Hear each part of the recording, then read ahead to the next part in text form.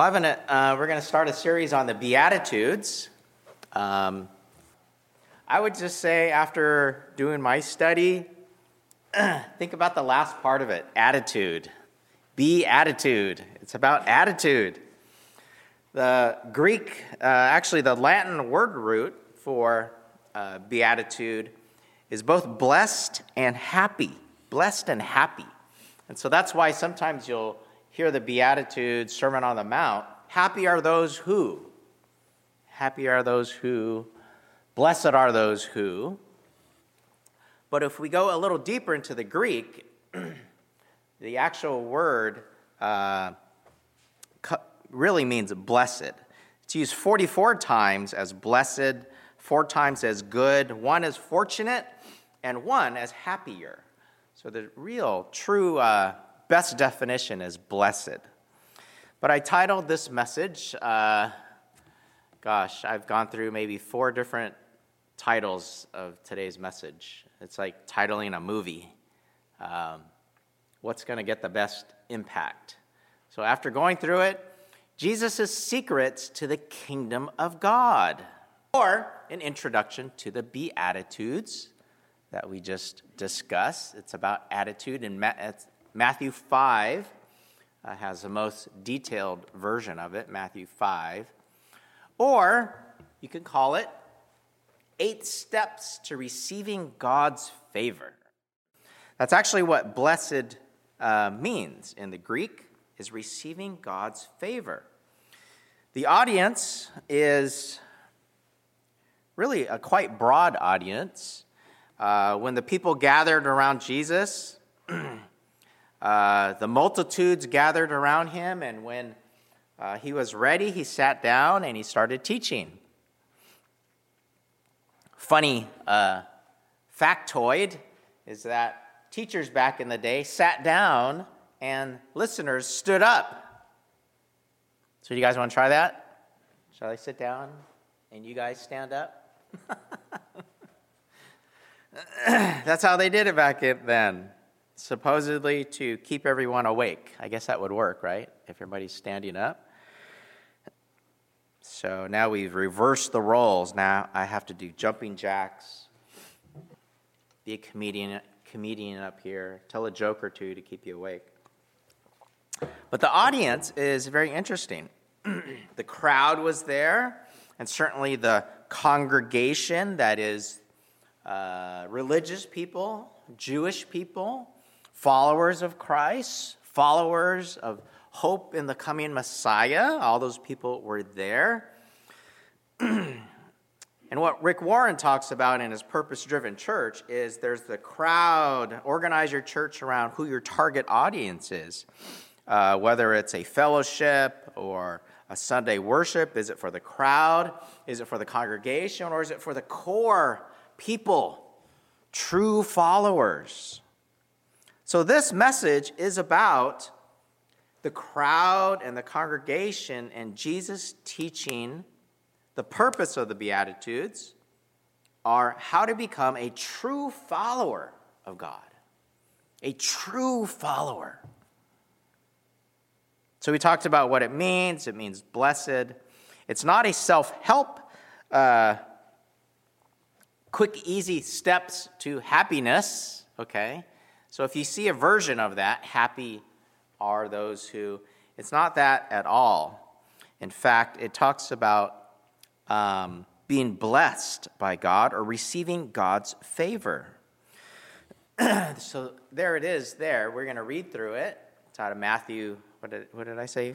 3? Matthew 3. Receiving God's favor. So let's read through those. Blessed, and I intentionally put blessed in smaller type so you would focus on the other words. Okay? In fact, you could read it without the blessed. I think that has more impact because when we read it, it's kind of, I don't know, when we read it, when I read it, we often hear the blessed are those, happy are those, and it's kind of a happy are those who mourn. You know, we kind of focus on that part of it, don't we? Happy are those who mourn, for they will be comforted. Happy are those who are poor in spirit. It's kind of this opposite thing, right? Happy are those who are poor, for theirs is the kingdom of God. we kind of trail off at the end of it. So I want to de-emphasize the blessed and the happy, and the first part of it we'll read. For those who are poor in spirit, this is the emphasis that I want you to focus on. For those who learn to be poor in spirit, for theirs is the kingdom of heaven. Does that take a little different take on that first one? Rather than, blessed are those who are poor. You know, the contradiction and dichotomy, right? If you're poor, you're blessed. Does that mean if I'm money-wise poor, if I'm below the poverty line, that I'm going to be blessed? Is that what it means? Okay? If you just take a cursory look at it. But those who learn to be poor in spirit, for theirs is the kingdom of heaven. Oh, that's why I retitled the message, Secrets to the Kingdom of God, taught by Jesus. The second one, those who learn to mourn, they will be comforted. And we'll get to that later, maybe next week. Maybe we'll take a week and take one or two at a time. Does it mean mourning like losing someone, losing a family member? Is that what it means? That's usually how it's quoted, right? In times of bereavement, we will often pray and kind of quote this to the families and friends, right? God promises a blessing for those who mourn, for you will be comforted. Those who learn to be meek, here's another one, will inherit what? The earth. Oh my gosh. That's a little different read on it, rather than blessed are the meek. Oh, you mean if I'm just kind of quiet and meek, I'll be blessed? That's usually how we look at it. But those who learn to be meek will inherit the earth. Look at these statements. If you learn to be poor in spirit, the kingdom of heaven is yours. If you learn to be meek, they will inherit the earth. Those who learn to hunger and thirst for righteousness, they will be filled. That's going to take some study. Those are simple words, but what does that really mean, right? Filled. And it goes on, verse 7. Those who are merciful, they will be shown mercy. That one sounds pretty straightforward, but we'll get into that one later on. Those who learn to be pure in heart, for they will see God. Who wants to inherit the earth? Who wants to inherit the kingdom? Who wants to see God? We're talking to the crowd, visitors, people that are religious, non-religious, people that come on Christmas and Easter. You drag your relatives to be somehow in church to get them a little religion. Who wants to see God? If that's you, I'd pay attention to the Beatitudes. Learn to be peacemakers, for they will be called what? Children of God. Who wants to see God? Who wants to be counted as a child of God? Who wants to have the kingdom of heaven? For those that are persecuted for righteousness, theirs is the kingdom of heaven. All right, that's my intro. How'd you like my intro? I spent a lot of time on that intro. So don't just look at the Beatitudes like, oh, this is a Sermon on the Mount. 8 steps to happiness. Happy are those who are poor. Happy are those who are below the poverty line. So God's going to count you blessed. Is that what that means? Happy are those who have loss. Right? That's like an oxymoron, right? Happy are those who mourn, for they will be comforted. Is that what it really means? No. Jesus is speaking in these huge one-liners, all right, about secrets to inheriting the kingdom of God and seeing God. I mean, this is the desire of the Apostle Paul, right? Our pastor of pastors, he says, now we only see in part like in a mirror, right? Everything that we see is just a taste, a foretaste. So when we move beyond this earth, we're going to see God face to face, and all mysteries and all answers, questions will be answered. Here Jesus is kind of saying, this is how you could see God and inherit the kingdom. So a couple of other notes. The blessings appear to be in order, not some random order. They seem to be a progression that starts with your internal attitude and becomes more difficult to the point of, blessed are those who are persecuted. Being meek and mournful and poor is a whole lot easier than becoming persecuted or for righteousness' sake, right? So it appears to get more difficult. Maybe it's a step. Maybe there is language, right? Spanish 101, Spanish 201, Spanish 301. Maybe they building on each other. So that's one way to approach these 8 steps of the Beatitudes. It starts with being poor in spirit, being mournful, meek. That's like an internal attitude, and it appears to progress to more socially oriented. Those who hunger and thirst for righteousness. Those who are merciful.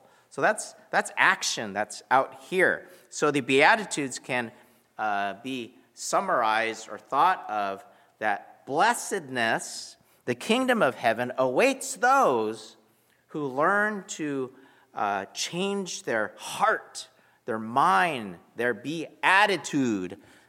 Those who learn to change their attitude and actions. Those who learn to change their attitude and actions.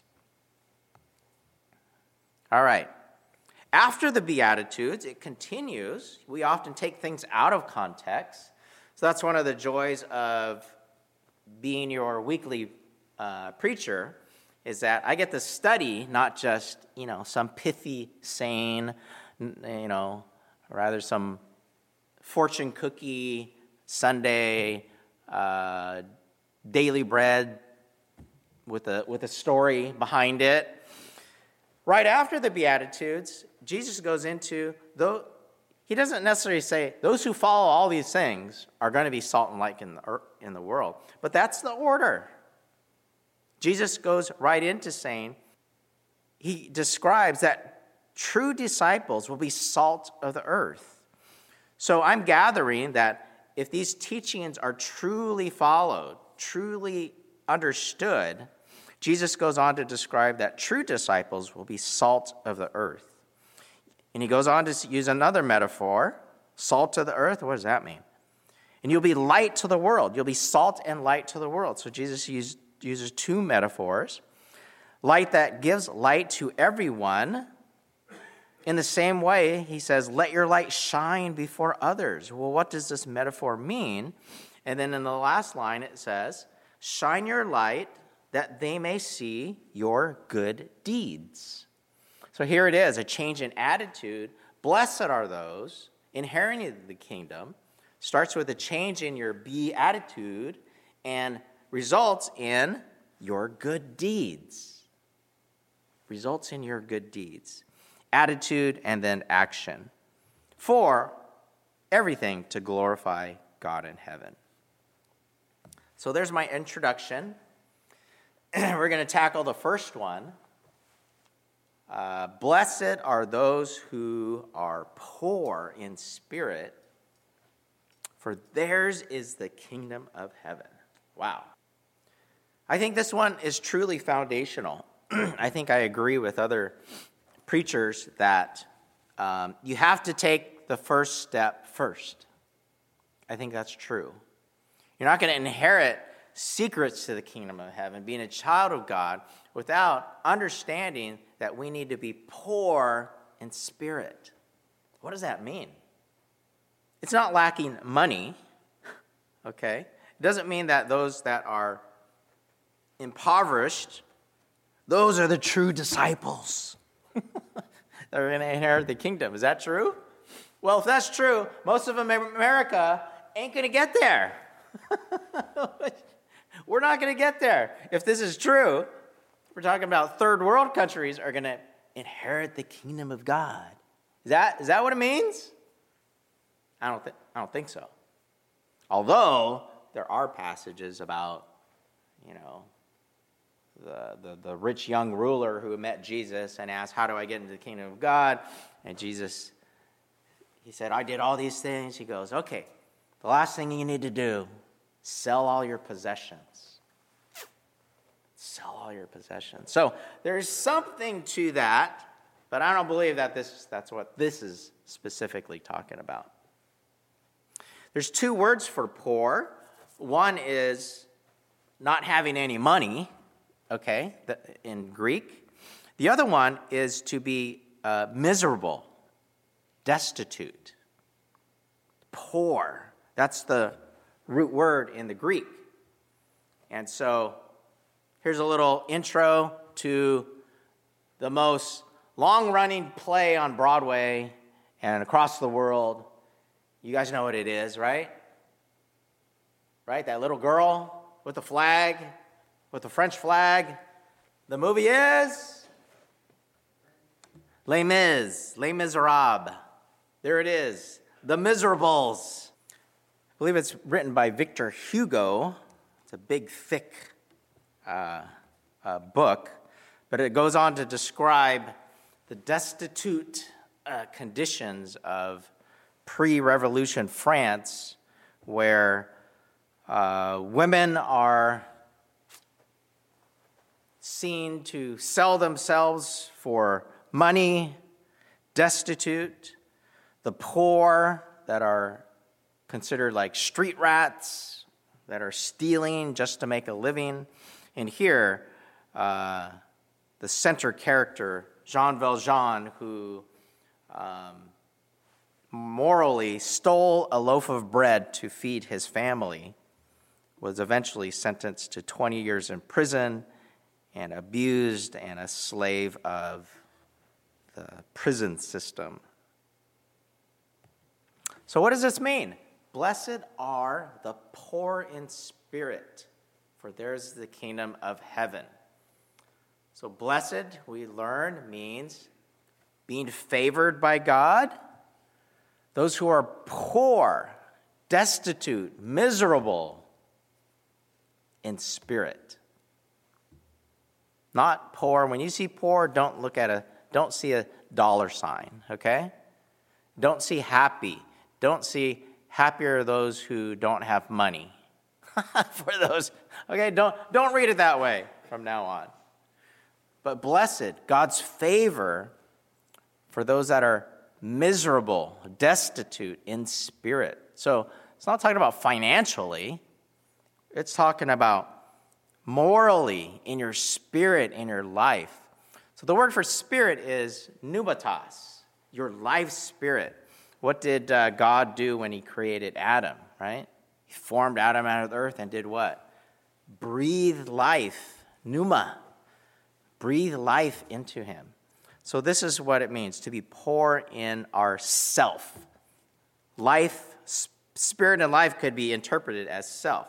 So blessed, God's favor is upon those who realize their destituteness of their self.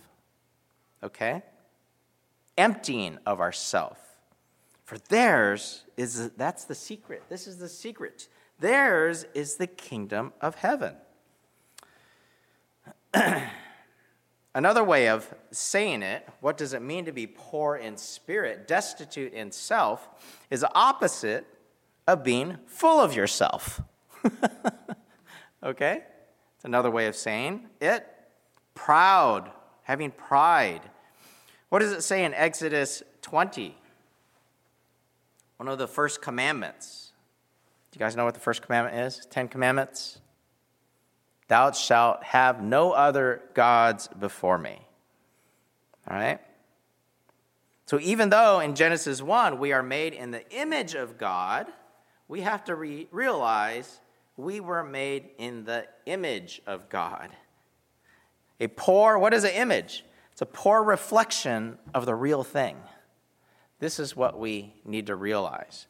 The Apostle Paul says, don't think of yourself too highly or too lowly, but with sober judgment, okay? And I think this is the error that people bring to the first beatitude, is we're not poor in spirit. We're full of ourselves. We have an inflated sense of our abilities, our thinking, our ability of right and wrong morally. This is what it means to be full of ourselves.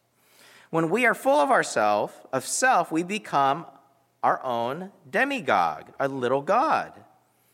We become self-reliant, in control, we think, of our own lives. How many of here, now we should rename the church Presbyterian Church, okay? You guys know what I mean by that? Huh? Do you? Do you know what presbyter means? Elder, old, elder, wise. That's the structure of a Presbyterian church. You don't become an elder as a young person. No. Presbyterian. There's wisdom in there. We think we're in control of your lives. So you guys are wise. I mean, we would ask the world, how many of you think you're in control of your life? Okay? And the world on the street would say, yeah, I'm in control of myself. I do what I want to do or whatever. But I look at the presbytery here. How many of you think you're in control of your life? Would you agree? There's a lot that's out of our control. Yeah? Yeah? I see nods. Yeah. Because when you're a presbyter, you lived life. You realize that our life arc on this earth is pretty short, and you see things happen to people that we are not our own gods, right? That's what it means to be the opposite of poor in spirit, being full of ourselves, a demigod. I do what I want, I say what I want, I live the way I want because I'm an American. So I'd say not only if it does mean dollar signs, America is going to have a hard time entering the kingdom of God. What did Jesus say? It's harder than for a camel to fit through the eye of a needle for a rich person to inherit the kingdom of God. Wow. I think American churches, we need to meditate on that a little bit. That comes from Jesus' mouth there. But not only are we think we in control, we try to replace God. And you might say, oh, not me. No, that's not me. Well, what are the attributes of God? God is omnipresent. God is omnipotent. God is omniscient.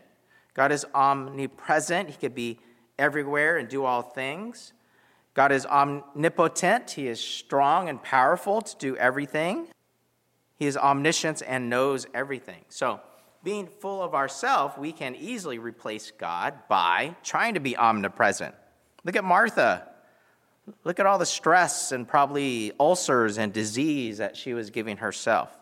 Juggling plates, meeting needs, trying to be at two places at once, being spread too thin. This is what we do. Workaholics in America. However, God is spirit and can be ever present and be in all places at once and can be in two places at once. God is omnipotent. When Jesus was arrested, Peter cut off the ear of one of the servants. By force, he was going to protect Jesus. Bullies, war, genocide, feuds, politics is all about power and control. Obsessing over people, controlling people, places, and things.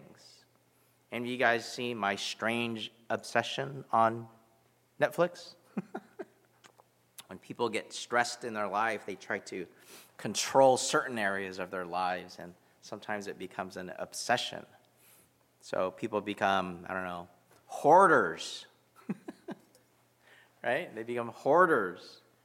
Strange addiction, but they try to control that part of their life. That's how it manifests. People with eating disorders, the stress, especially teen girls, with all that stress that happens in high school, sometimes develop eating disorders because they can't control what's outside of their life. They control what's inside. Very strange.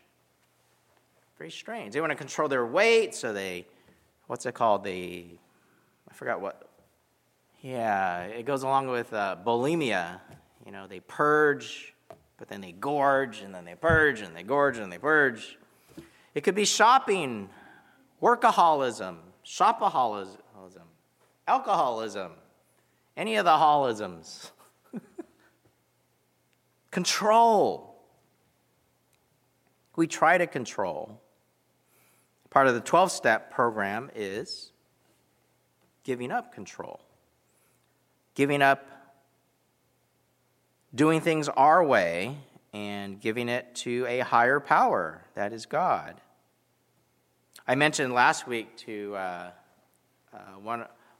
someone in a small group that our physiologic middle age, okay, that is the arc that we stop growing and start losing, muscle cells, brain cells, neurons. I was taught in school that it was 23 or 24. But I went ahead and did a little research. I go, is it? I was trying to find the reference for that. But I found that many references quote the age of 30. The age of 30. So everybody beyond the age of 30 here? Yeah. So in your wisdom, being the presbytery, that we are not in control of our lives. Who made that quote? Oh, if youth had age's wisdom. I forgot who quoted that. Oh, if youth had age's wisdom. You know what that means, right? Too bad the life wisdom couldn't be combined with the strength of youth, those under 30, right? Omniscience, God is all-knowing. The Bible talks about the difference between the fool and the wise. So I'm trying to steer this message to a more central point of us being, demigods and replacive gods. But here, the Bible talks about in Proverbs a couple times, there is a way that seems right to man, but its end is a way to death, okay? So this is the whole theme of mankind, humankind, doing what's right in our own mind. That's the way we become demigods, is the question, should we worship God? Or do we need God? Do we need religion? And if you ask most people on the street, do you think you're a good person? Okay? If you think about our relatives that won't worship God, they don't need religion. We would ask them, do you think you're going to go to heaven after this? Do you think you're going to go to heaven or hell? To our relatives, our non-religious relatives. And they would generally say, like most people, I think I'm a pretty good person, right? Relatively speaking, right? I haven't been in jail. I don't commit murder. I'm not stealing things from Nordstrom's and Louis Vuitton like people on TV. I'm not like them. Yeah, I think when I get to heaven, I think God will approve of me. That's how most people think. And I think that's why this message, these passages and teachings of Jesus are so vital and important. If we can follow these things and inherit the kingdom of God, if we do the opposite, we can inherit the opposite. And we all have friends and relatives that are on a conveyor belt, an escalator to eternity, just right around the corner. And the pride is amazing. The pride, where they won't entertain eternal conversations. They won't entertain hearing about God's standards, right? The pride is amazing. It's stupid.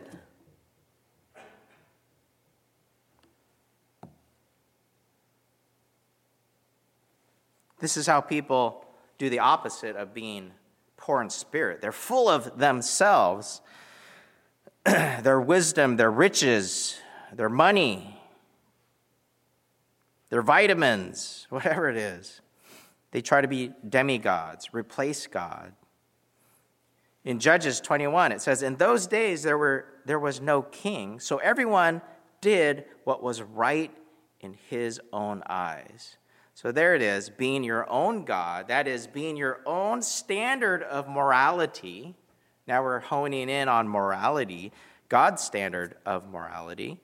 Woe to those who are wise in their own eyes and shrewd in their own sight. Woe to those, woe to them. A warning, right? This is the motivation. Yeah, it's hard to talk about religion. It's hard to talk about eternal things to our non-Christian friends, family, and neighbors, right? It's hard. But they are on a conveyor belt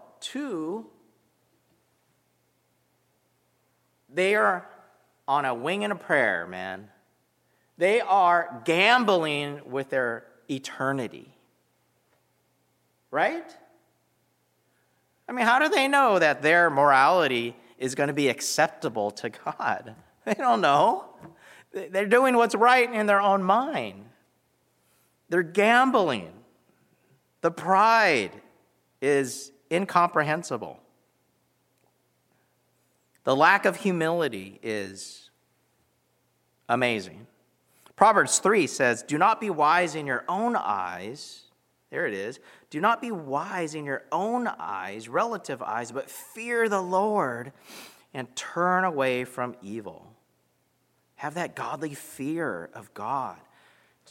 I don't know if it was Jesus or Paul that said, don't fear the one who could kill you, your physical life, but fear the one who could kill you and your eternal soul, your forever essence. Godly fear. What is being poor in spirit?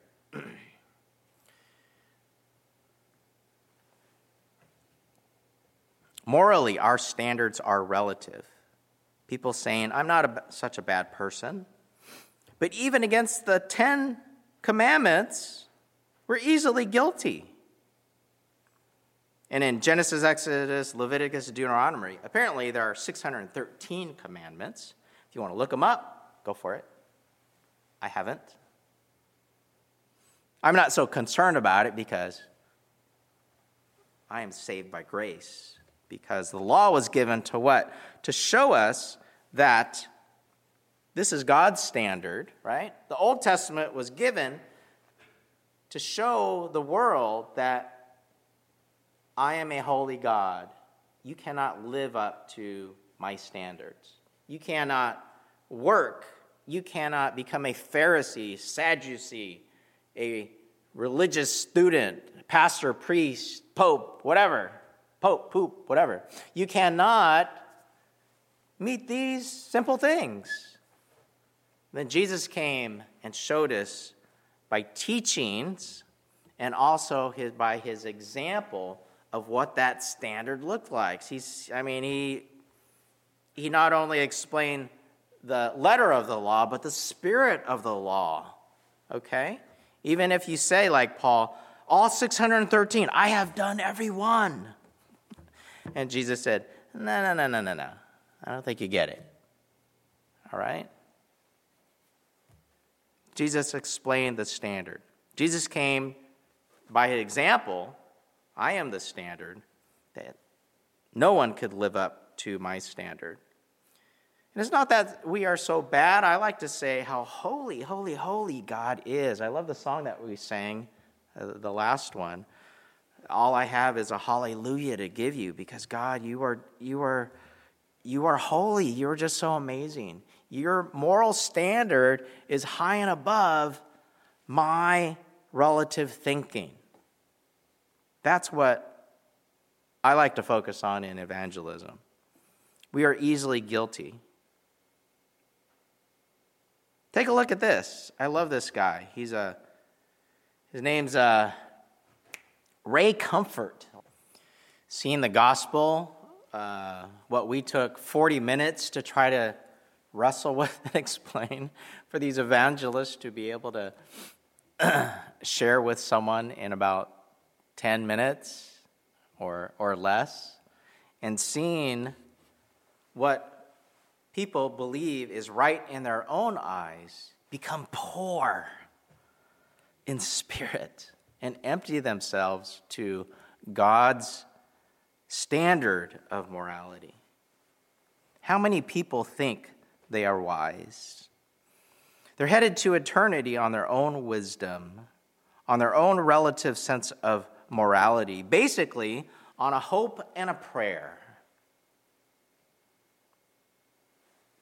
They are morally sufficient, they believe, but denying God's sense of morality and God's holiness as revealed in the Old Testament and New Testament, and God's perfect example of morality in Jesus. To become empty, to listen to wisdom, is becoming poor in spirit. Open to truth, not just what is right in our own eyes. But there was wisdom where? In my own head? Me, myself, and I? No. There's wisdom in the counsel of others and in God's revealed truth. God's moral standards and perfect justice says the wages of sin is death. The world doesn't want to hear that, do they? We're open to truth, hopefully, this presbytery of people. Does that resonate with you? The wages of sin is death? As far as I know, everyone I know is going to pass away someday. It seems like truth to me, but the world is in denial. The world is blinded. It's almost... if you haven't seen The Matrix, it's about people living in the reality of the world, but The Matrix, the real world is, people are like living a lie. It's very interesting. And it's almost like this. People morally are denying that there's a God that created the heavens and the earth and everything in it. There's a God. There are people that are denying that God is not just this benevolent God, but God is a moral and just God. That there's consequences for the Hitlers of the world. There's consequences for the evil that's in the world. And there's consequences for our relative imperfection. Can we say it nice that way? There's consequences for our missing the mark of God's standards. It breaks my heart thinking about my friends, my relatives that are just full of themselves. They are not poor in spirit. And they don't realize that the wages of sin is death. We're all going to get there, and it's the consequences of our imperfection. But they miss the truth as well, being open to God's amazing grace for us, that whoever believes and calls upon the name of God, Jesus, will be saved. Amen.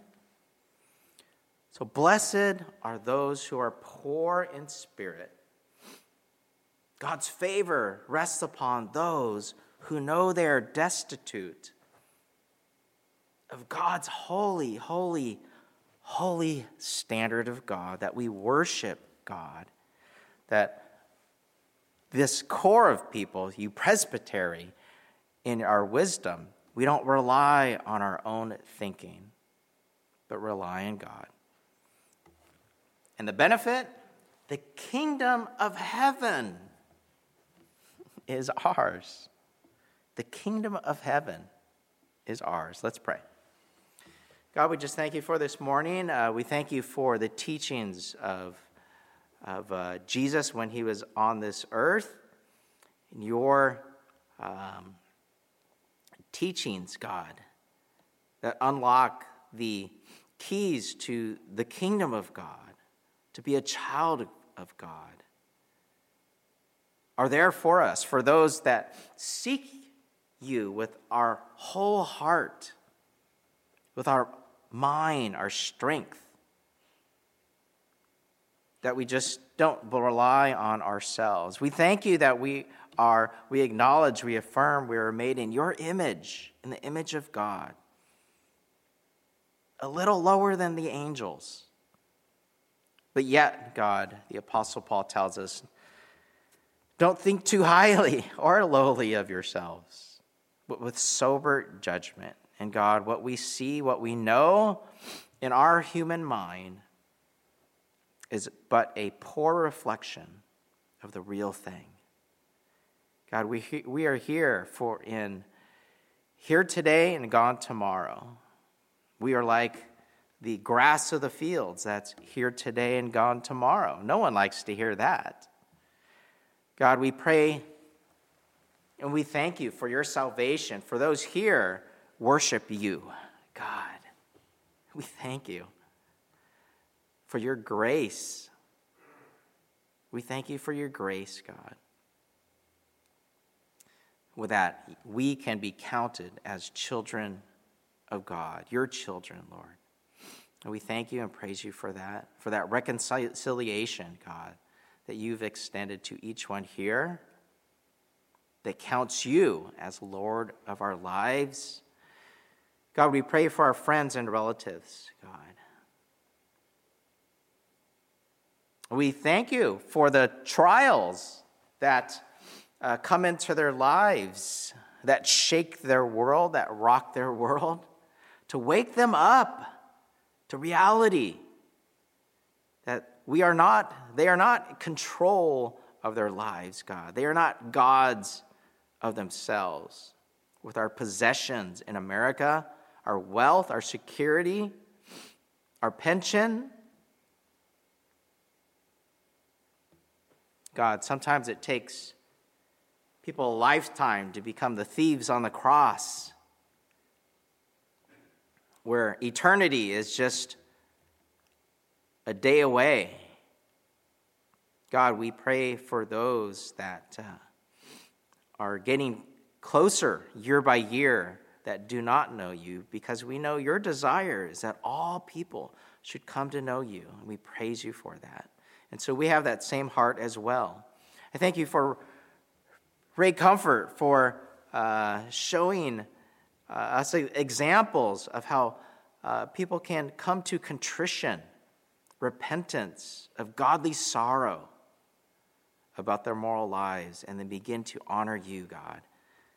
Honor you that we are not right, we are not just, we are not righteous in our own mind, God, but you are a holy, holy God. The ground we step on is holy ground before you, God. So we give you honor and praise, and we thank you for your love and forgiveness and grace today. And all God's people said, amen. All right.